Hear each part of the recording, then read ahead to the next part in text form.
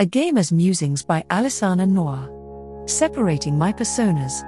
A Gamer's Musings are short random thoughts about whatever I'm playing at the moment. These days it happens to be Star Citizen. I recently concluded that I want more than one character in the game, something for which there's no mechanic. I do have a second account.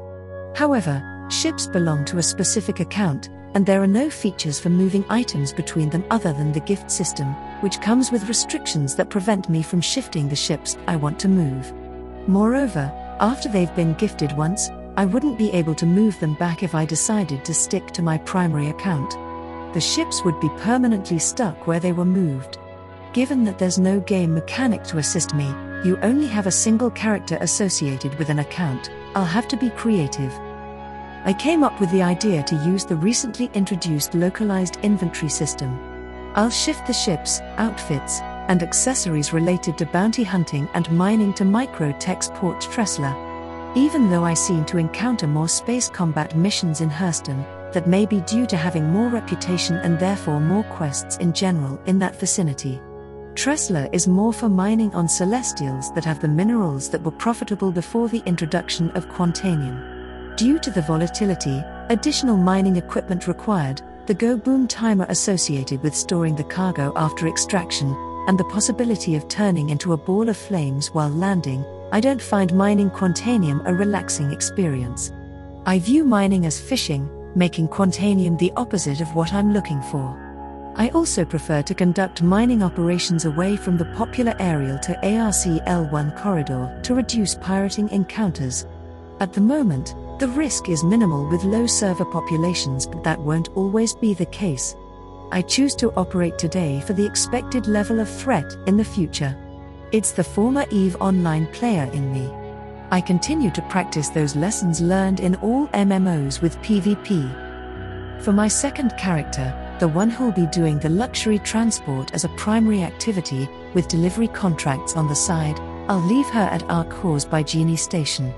I like doing rooftop deliveries in my little Herald, and perhaps she'll dabble in commodities trading with the 400i until the first iteration of missions to transport NPCs arrives.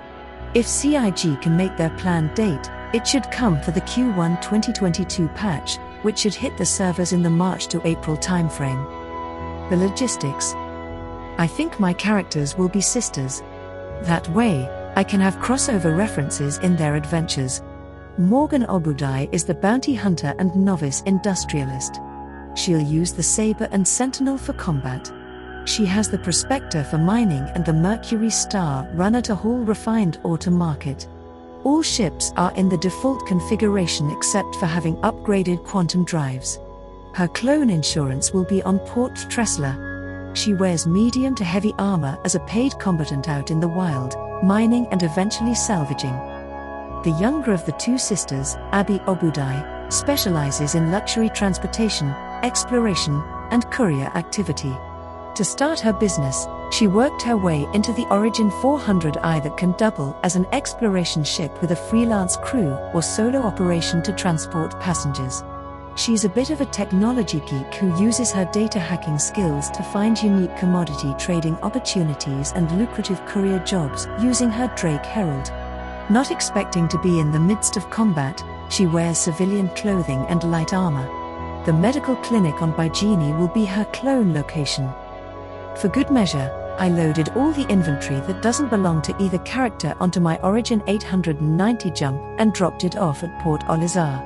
I'm excited to see how this works out. Can I successfully and seamlessly mimic distinct characters using localized inventory coupled with particular ships and outfits? We're about to find out.